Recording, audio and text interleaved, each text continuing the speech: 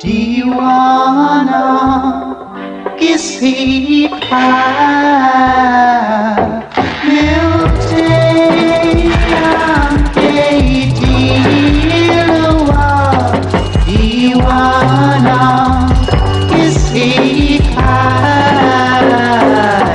अफसाना मेरा बन गया अफसाना किसी का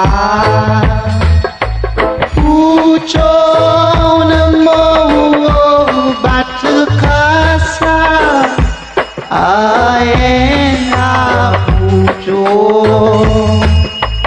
जंबार में कोई हो गया परवाना किसी का अफसाना मेरा बन गया अफसाना किसी का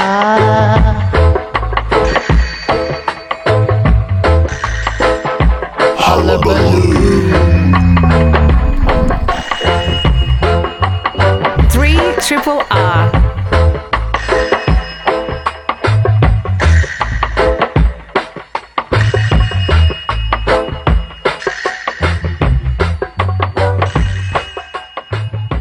Last week, the postal plebiscite on same-sex marriage passed overwhelmingly, a major milestone in the long struggle for marriage equality. To talk about the result and what lies ahead, we're joined by Ros Ward, co-founder of the Safe Schools program. Welcome. Thank you for having me.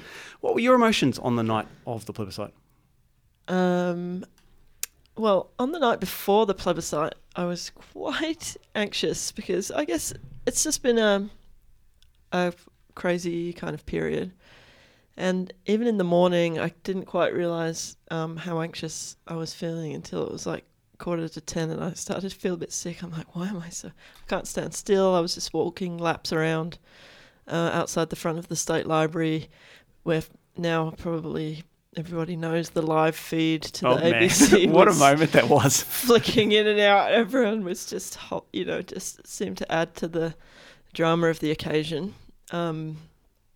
And then the result coming in, I think initially everyone seemed to be overwhelmed with emotion, but it's sort of starting to process like, what did it mean immediately? And I think a lot of the people around me seemed to be disappointed with it, whereas I thought it was pretty good. So beforehand, were you confident kind of analytically? I mean, you know, one tends to have an emotional reaction to these things, but were you sort of expecting it to be a win? Yeah, definitely. And all of the polling had been favourable. The higher the turnout, the better it was looking for the Yes campaign. It just seemed like unless there were some major things that were going wrong, like people lying to pollsters, which, happens, or pretending that they were voting yes when they weren't really voting at all, it had to be a yes. And I think then the question was just like, well, how emphatic a yes would it be?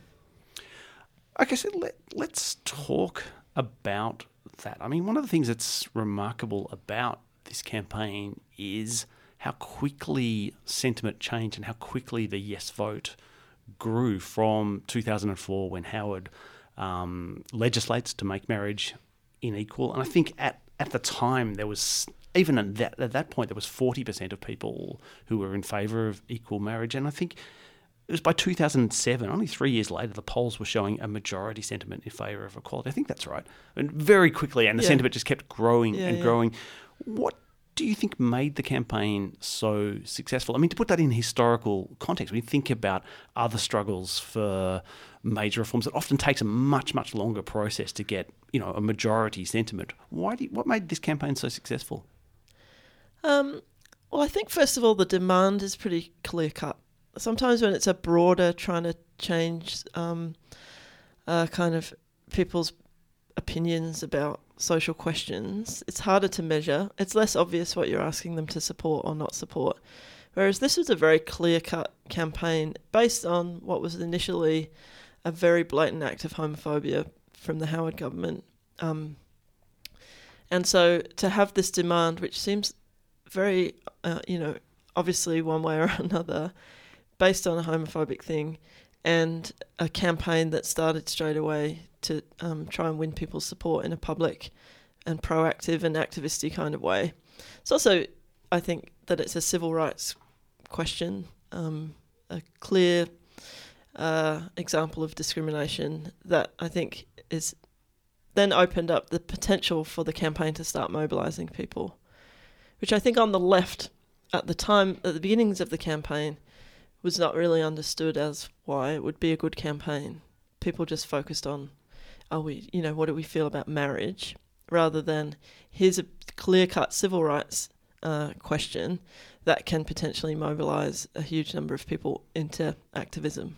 Yes, I was going to ask you about that. I mean, it's sort of forgotten now, but in the early phases of the campaign, there were, I wouldn't say a lot, but there were quite a few people on the left who were saying, well, marriage is a conservative institution. It's about state regulation of sexuality. It's connected to, the nuclear family. Why is this something that we want to campaign for? And in fact, there was a bit of an argument from some people anyway, saying that this was in fact a reactionary demand and the campaign was not progressive at all.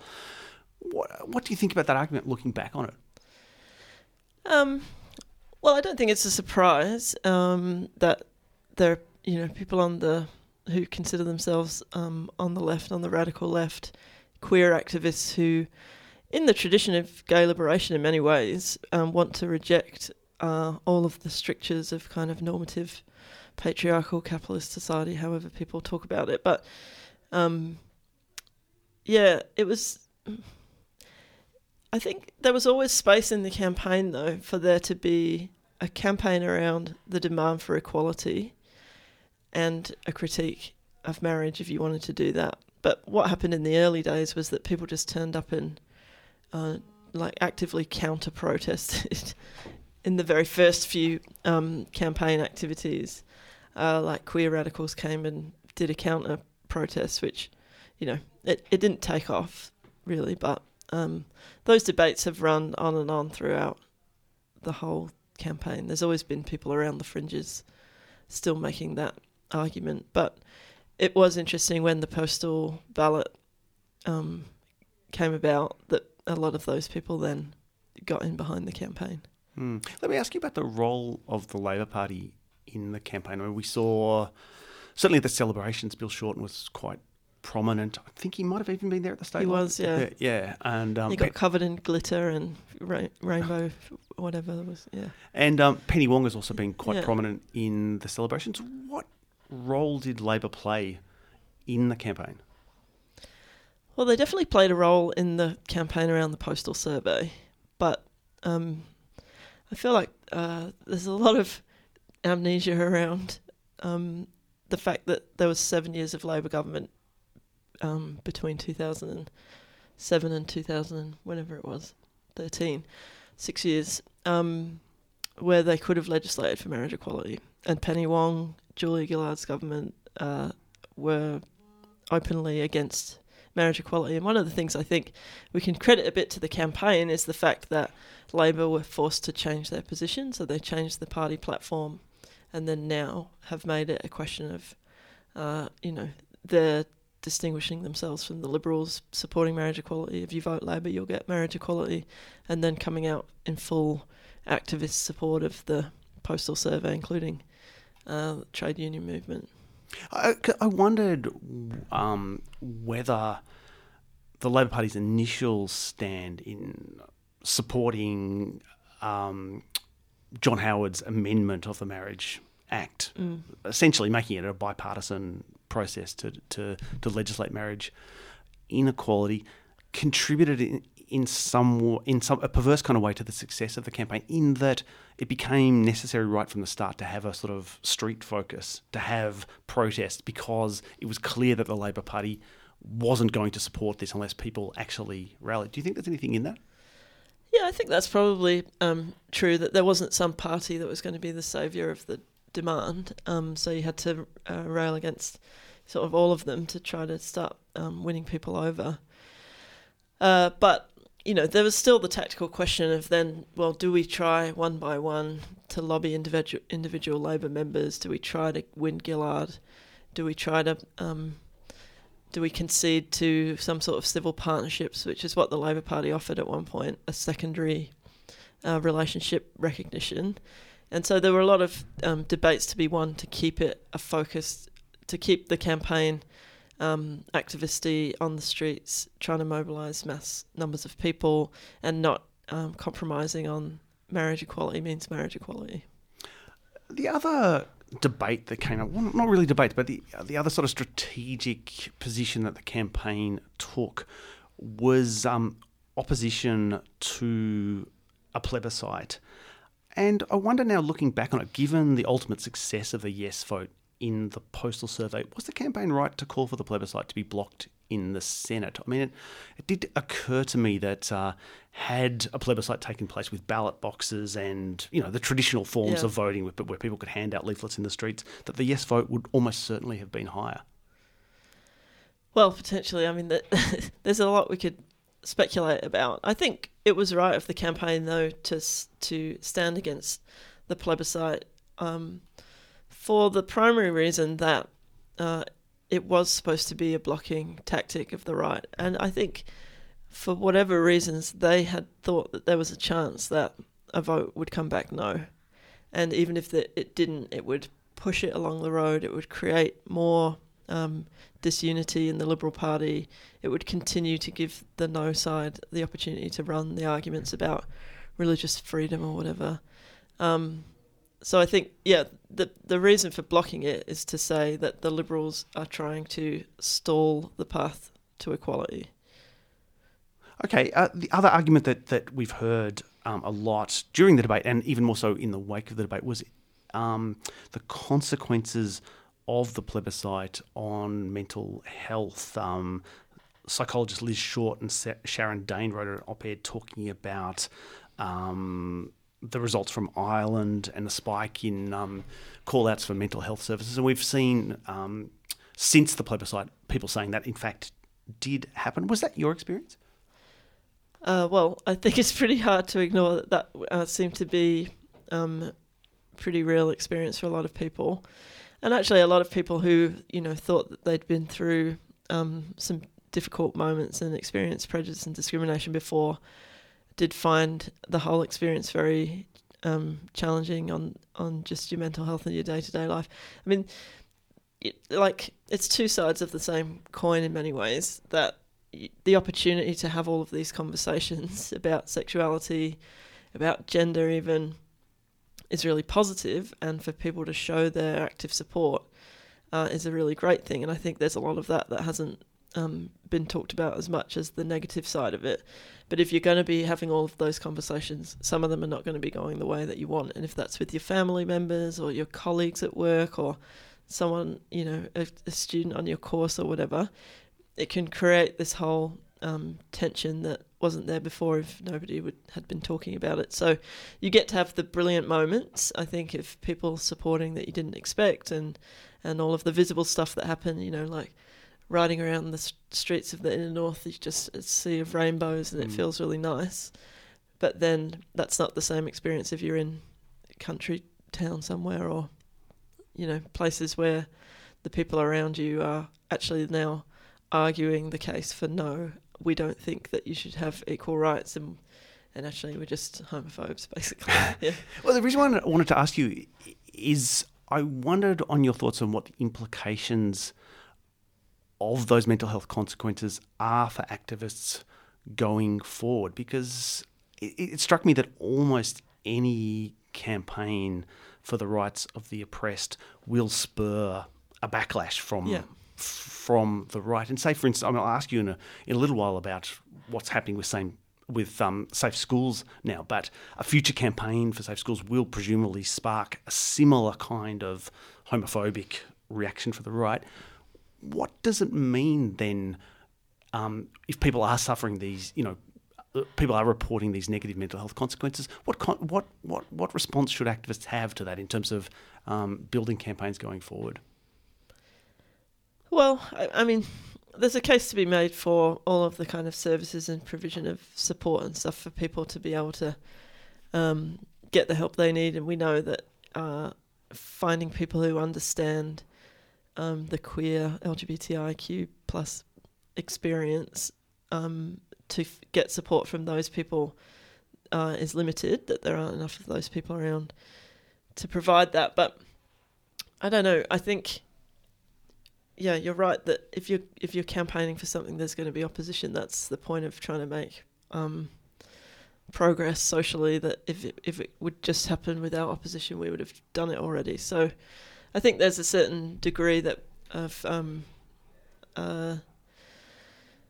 just accepting that reality and trying to find ways. I think the more collectively we can do things, the more you don't feel like you're just this individual banging your head against a brick wall.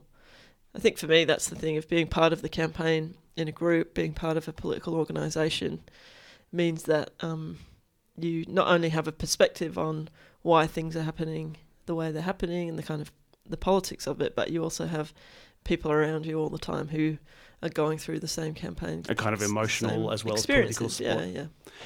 I feel like the results of the plebiscite are still being digested, but we can kind of sense the narrative that's starting to be spun around them, around those results, particularly from the right. And it's been quite a strange experience watching these narratives being put together. And one of the main ones seems to have been the focus on Western Sydney, where the no vote was relatively large, not massively large, but relatively large. And you know, the various conservative tub thumpers have been saying, have pivoted from basically supporting the no vote to now saying that the large no vote in Western Sydney shows that ethnic communities are homophobic, that there's a real problem with multiculturalism and so on. What's your response to the Western Sydney result?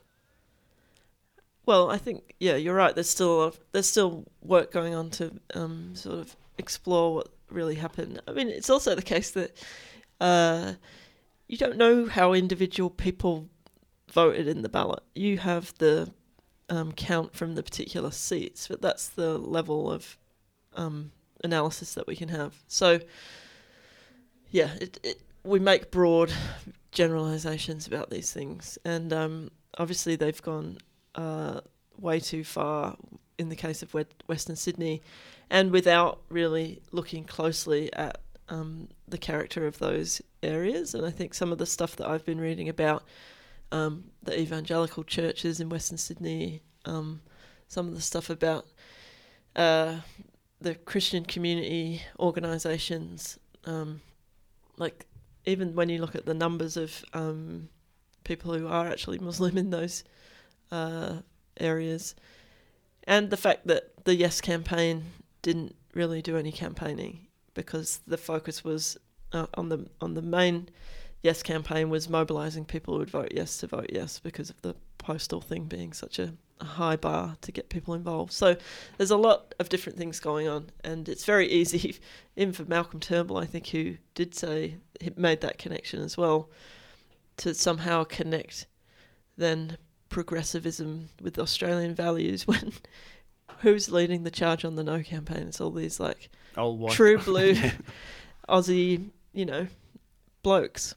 It does seem totally bizarre to be having this argument that somehow Muslims were to blame for the no vote when the Anglican Church gave $1 million to the no campaign just before. Oh, yeah. It's extraordinary. Yeah. I mean, the fact that even can get up shows you something about, broader Islamophobia in Australian politics, that the Islamophobia that comes from the centre of politics makes it easy for even sort of people who would think themselves to be, small L liberal, left-leaning, writing pieces in The Conversation or wherever about Muslims, even questioning that. That's been, the space has been set up by the war on terror and all of the stuff that's happened since 9/11. And I think it would be the case that it would be reasonable for Muslims in Western Sydney to have a community that's quite tight-knit and focused around mosques and whatever, and to be quite closely connected with religious leaders, and maybe, go along with what they say about marriage equality if that's what they're saying, because the rest of Australia, the rest of the community around them is so Islamophobic and racist that why wouldn't you just be keeping to yourselves and think, well, whatever, I'll vote no. As you say, more research needs to be done on teasing out the implications of the vote. It was kind of interesting, though, that while the no vote in Western Sydney was relatively high, I mean, I saw various people pointing out that suburbs in Melbourne, for instance, that were associated with a high Chinese population or a high Muslim population actually voted quite strongly yes. Yeah, and that's the thing. I mean, people talk about multicultural communities. It doesn't mean it. That's sort of like a meaningless phrase, but it's sort of used to wipe over all of these different diversities within those communities. And I think one of the most convincing analyses I've read so far is about connections with the evangelical churches and religious organisations rather than anything to do with culture or race or ethnicity. That's a totally different question. What do we know about the class base of the vote? Again, this was an argument that was being floated around tentatively and didn't seem to be being pushed by the right as much as the Muslims voted no meme. But there was a sort of sentiment that the white working class was voting no and it was wealthier people who were voting yes. Yeah, I don't think there's any actual evidence for that. I think that's, again, based on like looking at the whole electorate, the rich ones like Turnbull's electorate or whatever, that had high yes votes. I think from what I've seen, it's a cross-class thing on both sides. Do you think there are lessons from the vote in terms of how campaigners need to address populations outside, I guess, the left's current base in the inner suburbs? I mean, should the campaign in Western Sydney have been run differently? Well, I think plenty of people have got lots of ideas about how it could have been run differently, and I'm sure there'll be a lot of sort of post-mortem of the campaign. But the reality is that there are always a limited amount of resources in campaigns, that people make strategic, tactical decisions about where to run, where to invest in a campaign. And I think the fact that Melbourne and Sydney were the two highest electorates, where there were rallies of 20,000, 50,000 people, there was a lot of campaign activity in the inner cities, I think shows the correlation between where you can be active and convincing people to vote the way you want in the survey. So, yeah, I'm sure. And I think there are probably some there are some things that could have happened perhaps that were overlooked around translations of material. And it's the same with the Safe Schools debate, that there was tons of propaganda about lies about what Safe Schools was supposedly doing that were in Chinese circulated in communities and I think in other languages as well. And there was no response. So people had no other way of knowing what it was about. I think that's probably true in this case. Yeah, and we have to put this into context. For a voluntary poll, this was an overwhelming response. I mean, it was a landslide victory for the Yes campaign. So yeah. I'm interested... And a bigger turnout than the Brexit vote, interestingly. Yes. Yeah. It's extraordinary, particularly given that the argument for the right for so many years was this is a fringe issue that nobody cares about. Yeah. Okay, given the overwhelming yes vote, what are the political implications of that? In the broader sense, I guess, we now have this expression, etched in the ballot boxes that the homophobes are a minority in Australian society on this issue, in a way that in the past they always would have described themselves as the silent majority. Yep. We now know that they're not the silent majority. Not true. You can't say that anymore. Yep. What does that mean? What are the political implications of that? I think there's a lot of blustering around in Canberra at the moment, trying to work it out, particularly from the right, because for so long they have relied on the argument that there is a silent majority of Australians who have essentially socially conservative attitudes, and sexuality is the most obvious one that social conservatives think that it's clear that, people don't really want to talk about it, but if you made them talk about it, they wouldn't really be comfortable with gay people, and certainly not with anything to do with gender identity or trans issues. So they can't run that argument anymore. And I think it would be really great if there could be a little bit more kind of driving home of the victory. I know the Labor Party have now said that they will reject any additional amendments to the Smith bill, but I think there's space to do more than that, really. Okay, I want to ask you specifically about the religious liberty stuff in a minute, but just on the general political ramifications. For instance, the Australian Christian lobby has been a familiar fixture of mainstream politics now for a long time. Every Prime Minister since Howard has regularly attended their events, has spoken at them. I mean, Shorten was hobnobbing with them a few years ago. We now know that they represent very, very few people. Do you think we will see the disappearance of these people, or at least the minimisation of their role? I highly doubt that, given that Scott Morrison wants to say that he speaks for the 40% of the no vote. There's 40%, I think, is enough for them to say that there's still a constituency that needs representing of social conservatives. I think they'll be thinking about different ways of framing some of the arguments around gender and sexuality, and they've immediately gone back to the schools question and parents and all of that kind of stuff. But I can't see the Australian Christian lobby going anywhere, and none of them have been particularly reticent in the days after the results come out. Okay, there was this awkward moment where they had half an hour of the empty stage at the No press conference, but after that they came out and they had things to say. So, okay, let me put it another way then. Do you think, for instance, that Labor will now stop pandering to them? I mean, because the argument previously was we need the support of these people. This is an election-winning constituency. It's now clear it's not an election-winning constituency. Will Labor now say, we won't go to ACL conferences, we won't pander to the homophobes in the right-wing unions and so on? I would like to think so, but I'm sceptical about that because, the other thing that people have found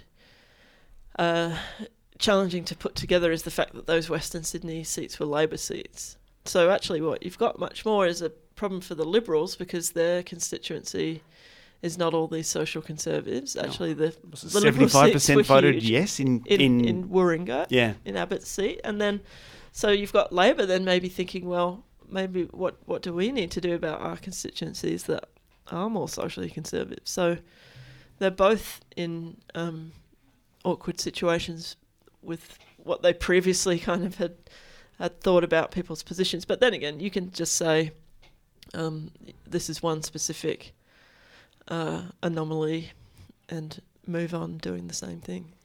Well, because I wondered about the effects of this on the widening schisms within the Liberal Party. Everyone knows there's a war going inside. Yeah. It's very fun to watch. But again, I mean, the claims for the Abbott wing of the party was that we can win things.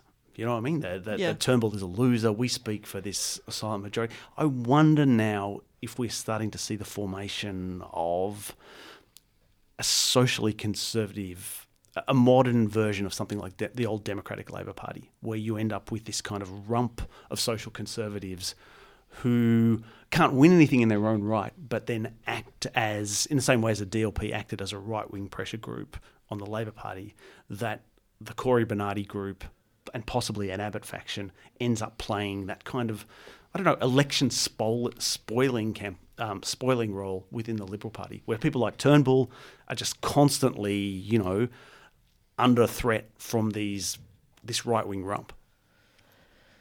Well, I think that's how it is at the moment in a lot of ways. The question is whether they will stay inside the Liberal Party or not. But I think they've got more to gain from staying inside the party than trying to form something outside of it. And, they still want the success. I think if Abbott wants to win his seat in the next election, he has to stay in the Liberals. So, yeah, I don't think there's a way to resolve any of those tensions. I feel like that's going to go on. Okay, let's go back to the specific issue that's arisen in the wake of the plebiscite, the question of so-called religious liberties. What's your position on the possibility of religious exemptions? Is there any issue in this? Well, is that really a thing? No. I think it's rubbish. I don't think there should be any legislated for right to discriminate. I think it's part of trying to reassert that social conservatism in different ways. I can't believe so many people go along with it to think that, oh, maybe there's something in it. Maybe you do need, some conscientious objection to baking a cake for somebody if you find out that it's for a gay wedding instead of Who knew that whatever. bakers were such a central position in Australian society? I think that's because it was an American example that was a full legal case about a baker refusing to bake a cake for a gay wedding. So I found the whole thing. Now everyone talks about bakers. The idea that someone whose occupation is based on selling products for weddings would be concerned about the fact that more people could get married just seems totally bizarre. It is backwards, yeah. Anyone selling any kind of service, and yeah, I just don't think there's anything in it. I don't think there should be any religious exemptions. I don't think there's a problem with religious discrimination. I don't think anyone is trying to stop parents talking to their kids about whatever bigoted ideas they have. And so what do you think is likely to happen now? I mean, one would like to think that the overwhelming size of the yes vote should put those people very much on the defensive. Do you think they are going to be able to, start to create these various loopholes, or even just create a level of confusion that keeps the thing dragging on forever? I think Turnbull is very keen to get it through before Christmas. I think hopefully that will happen. But the Dean Smith bill, which is the one that has spent a lot of time negotiating about already, Labor and the Liberals and the Greens, since February have come to this consensus about this bill being the right balance. It does contain some religious exemptions. I think it probably will go through unamended, but there will still. I don't think any of that's going away. What's the thing about Philip Ruddock being leading a commission about the question of religious freedom? It's like this sort of vampire has risen from the tomb, seeing Philip Ruddock back on your TV holding forth about human rights. Yeah, and he's the one who introduced the 2004 amendment to the Marriage Act. Philip Ruddock. I did not know that. So the irony of that goes all the way back, and here he comes to save the day for religious freedom. Okay, leaving aside the specifics of these details, though, do you imagine that anyone will come back to the question of marriage equality? Is this question now definitively settled? Yeah, I think so, definitely. Which is good. Okay, and what are the implications of all of this for Safe Schools? I mean, that's the program that you're associated with, a co-founder of it. The right did use Safe Schools as a bogey. I mean, it's come up again as a bogey in the Queensland election. So has the scale of the yes vote made Safe Schools more likely, or has the fact that Safe Schools has now become this kind of incantation of the right made the future of Safe Schools more in peril? Well, I think it's hard to say, obviously, definitively what's going to happen in the future, but I quite like the fact that Lyle Shelton said that the postal ballot is a referendum on safe schools. So if he said it was that, then, for once I'll take his word for it and say that we definitively won, that people want safe schools and want all students to feel good about who they are and be able to learn and whatever. So all of the arguments about why it's needed still exist. I think they can be made even stronger now by the fact of all of the distress and the pressure and the debate means that there's a whole generation of young people in schools now in Australia that have been through this public, massive national debate about who they are, their identities, what their value is in society, And so for me, that makes the case that schools have to be a safe space. You have to be able to have conversations about this, have your questions answered, have your teachers provide supportive environments, be able to, do all the things that Safe Schools advocates for. Whether that is now in the form of a program that has the name Safe Schools, I'm not sure if that's a sensible thing to just keep pushing. But there's also a whole layer of young people who feel very deeply connected with the name Safe Schools and the concept and what that stands for, that will want to fight for it, I think, and a whole layer of teachers as well and parents who really support it. So I think it's a tricky one, and it's not necessarily something I'm going to be directly involved in, but people who want a program in schools now that addresses LGBTIQ questions to think about, do we want to continue with Safe Schools that can mobilise people, that people know what that's about, or do we want to just try and find ways to get things happening straight away, get funding for programs in schools, and maybe not call it Safe Schools. So, and what is the current status of those programs, whether we're calling them Safe Schools or using a different name? What states are operating them and what states aren't operating them?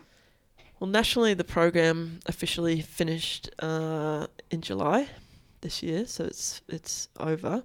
The national funding is finished. In Victoria, it's still running through the Department of Education, and in other states, it's it's definitely running in South Australia under a slightly different name. There are programs happening in Queensland, and I know it's part of the election platforms of the two parties is whether there is something or not. I think there's different types of things happening in Tasmania. There's still a Safe Schools program in Western Australia that's supported by the Labor Party but not by the Liberals. So it's just become this divide between Labor governments supporting it, Liberals never going to support it again, I don't think. And what's the relationship in your mind between the kind of support that a program like Safe Schools operates for students and the social change that takes place outside the schools? I mean, we've had this massive plebiscite, yes vote, indicative of a broader change in social attitudes. How important is that victory, which is not a Safe Schools program in itself, but it's a social victory? How important is that in terms of making kids feel accepted, making schools safer in and of themselves? I think it's very important. That's why when the No campaign put me on one of their TV ads, making the connection at an equal marriage rally between Safe Schools happening, being a great thing, and marriage not being equal, that those two things seemed very obviously wrong to students in schools, that they were being told it's okay to be who you are, to be same-sex attracted, to be gender diverse, and them knowing that they couldn't marry in the future the person they wanted to if it was somebody of the same gender. So I think those high-level legislative discrimination is really important to how people feel about themselves, and it'll be a massive step forward when the legislation actually passes and that people can see, the outbreak of gay weddings that are going to happen all over the place. All of that frames the way that you see yourself, I think, as a young person. And I think the fact that Safe Schools had existed before the marriage equality campaign really came to a head around the postal survey was important in some ways for preparing the ground for initially young people feeling good about themselves, that there was then this debate and controversy, and they had to sort of come to terms with that, and then the postal survey, but then we won. And I think what I really want to get across more broadly is that we won. This is an amazing victory, and that, yes, we can analyse the no vote. Yes, there are, people who voted no in the community, but this is like a historic, massive victory. And my favourite analogy is if it was a federal election, you'd have a lower house with 133 yes MPs and 17 no MPs, and a full Senate of yes people. Imagine if a political party could achieve that. Their opposition would be wiped out. They'd be, they'd be done. Yes. And we're not having that, which is really frustrating. And people aren't trying to say, you're done, you're finished. We're not accepting any religious amendments. They're sort of just saying, oh, we need to still come together in the spirit of compromise. It's something I've been thinking about a lot. I mean, when I was at school, there were very, very few role models available to you of somebody who was gender diverse, gay, anything other than very traditional ideals of Australian, gender roles. And it's been kind of quite extraordinary over the last few years to see, so many celebrities coming out and saying, yes, I support equality. These huge rallies, the biggest rallies ever in Australian history for support of queer people. And I can't help but think if you were at school at the time and suddenly you saw this mass outbreak of support, it would be quite transformative. Yeah, I think it definitely can be, and I think there's all the young people out there in rural and regional Australia. Top of the news, there's 50,000 people in Sydney. Even if you're not there, I think that surely has a positive impact. That there'll be someone around you, or there'll be teachers at school, or people that who have voted yes or have campaigned for yes, and there's always going to be people that you didn't really expect. And I think all of that makes a difference. For me, even personally, I feel like it's definitive now that Australia is not the big homophobic place that you can sort of have thought maybe it was before. I did see that statistic about Tasmania, where homosexuality was only decriminalised in the 1990s, not very long ago, and yet in the postal plebiscite recorded above average yes votes. Yeah. It's quite amazing. Striking. Yeah. And also I think the fact that can change in such a short period of time should give hope as well, I think, for people who want a program like Safe Schools or the intentions of Safe Schools to be met, that even if now it seems hard and it seems like there's opposition and it's been dragging on, that we can be looking back in 10 years' time and going, wasn't it crazy that we had all those debates about safe schools and the kinds of activities that they were proposing? Because now, obviously, you would have that. Okay, just to finish up then, there's been this massive victory that involved a tremendous amount of activism and mobilised people who wouldn't perhaps previously have thought of themselves as activists. As you said, putting out rainbow flags all through the suburbs, putting up posters or whatever. Where to now with that energy? What is the next demand? Where do we take this sentiment from here? Yeah, it's going to be a challenge to convert that activism around that very specific demand into broader support for LGBTIQ programs or legislation or services, because it's less of a direct impact, and you're not being asked to be involved like you were in the postal survey.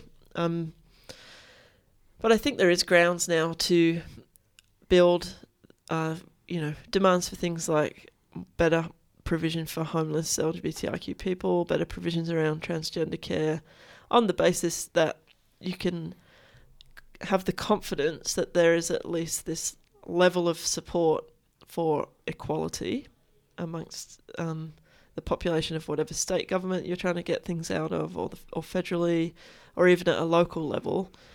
I think that the defensiveness that has been part of, I think, the LGBTIQ bureaucracies for many years, and I've been part of it, the sort of starting position of, we're really sorry to ask, and we know that this is difficult or it might be controversial, but do you mind just helping us out? Could you possibly please? And we don't have to make a big deal out of it or whatever.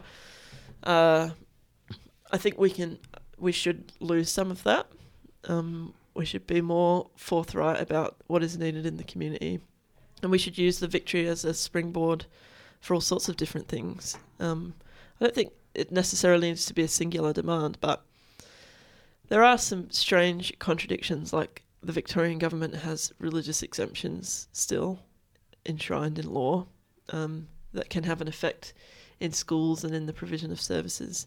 So there are, ways to use the current political moment to start making a case. Yes, or the queer asylum seekers currently on Manus Island, for instance. Exactly, yeah. We've been talking about the result of the postal plebiscite and related issues with Ros Ward, co-founder of Safe Schools. Thank you so much for coming in. Thank you for having me.